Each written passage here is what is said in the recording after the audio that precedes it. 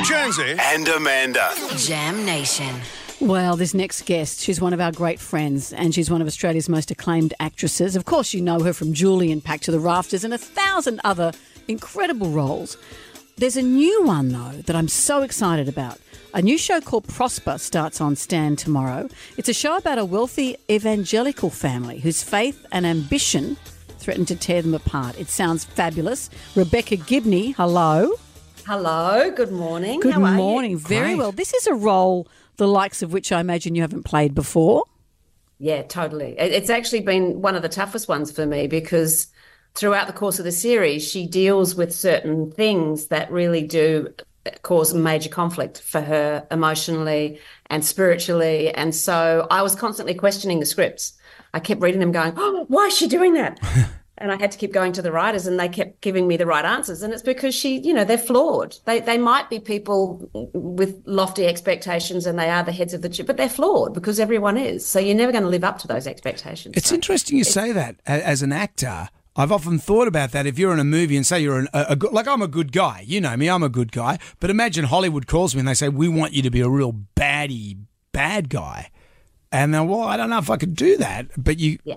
So are you allowed to push back? So you get a script. Can you say, well, I don't think my character would do that. And they'll say, well, yeah. Well, you can say that. But I mean, the great thing was with this, they're so layered. Every episode of this series, you peel back another layer of each character and you discover why they're behaving the way they are or why they're doing. And every one of them is completely relatable, even though they're flawed. I think the great thing about this series is that people will be able to like someone, then dislike them. They might not like what they're doing, but they'll understand why they're doing it. So I think the writing is fantastic in this series. And Richard Roxburgh plays your husband, the sort of big evangelical showman, from what I can see.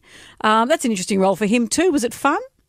Look, you know what? At the end of every day, because we very rarely had fun together as characters because we're constantly battling each other, we kept saying at the end of the day, it'd be great to do a comedy after this. This I think, from my perspective, is one of his best performances because he is constantly challenged throughout this whole series. He is unraveling. So there's not a lot of laughs for Richard, and he's the only person I think that could have played it because he is so charismatic and he is so watchable and believable. When you see him start to unravel and you see him start to do certain things, you understand why he's doing them. They all start with the best intentions, don't they? Like you look at Jonestown, Jim Jones, he started with really good intentions, but how does it go from you want to help out everyone and live in this great world to all of a sudden you're all drinking poison Kool-Aid? But whether you're evangelical, whether you're a politician, whether you're a business person, it's the same thing, doesn't it? You know, you start somewhere and suddenly you look back and you see a path you don't recognise anymore.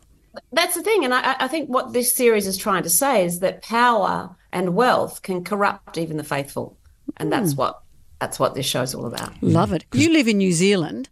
How do you make that work for yourself? So if you film something like Prosper, for example, you just pack your bag and you stay in a hotel, you film it and then you come home again. You work in chunks. Yeah, I spent probably most of last year away from here. I was in Sydney for about 4.5 months in an apartment. So, and then I've been in Queenstown recently shooting Under the Vine Series 3. So that's a great I'm very series. rarely at home. I mean, and the reason we are, we love New Zealand, but we're also still here, as we were talking about before, because our son still lives here. So wherever he goes, I will... Oh, really? I'm going to be the stalker mum. We've only got one. So. Well, he's a budding actor, so he could go anywhere. Yeah. Yeah, exactly. So if he ends up, like I said, in Kathmandu, I'll be there, knocking on the door. Aren't you watching one, darling? I hope you can guide him to go somewhere that you want to go. Yeah. Yeah, can't he go to... Yeah, get him to go to cool places like Hawaii. Yeah. Hawaii is great. Oh yeah, Hawaii's great. Okay, I'll ask him that. So there's some He stuff hasn't got over a job yet. He's still at uni. Yeah. So Okay. Well, so he'll be hanging around for some time then. I think so. Well, he's in Wellington, so I keep popping him. Well, I'm looking forward to watching it. Prosper is out tomorrow, only on Stan. Rebecca Gibney, thank you for joining us. Yeah, thanks for having me. And hopefully I'll see you in the studio sometime soon. We'd love that. Yes, please.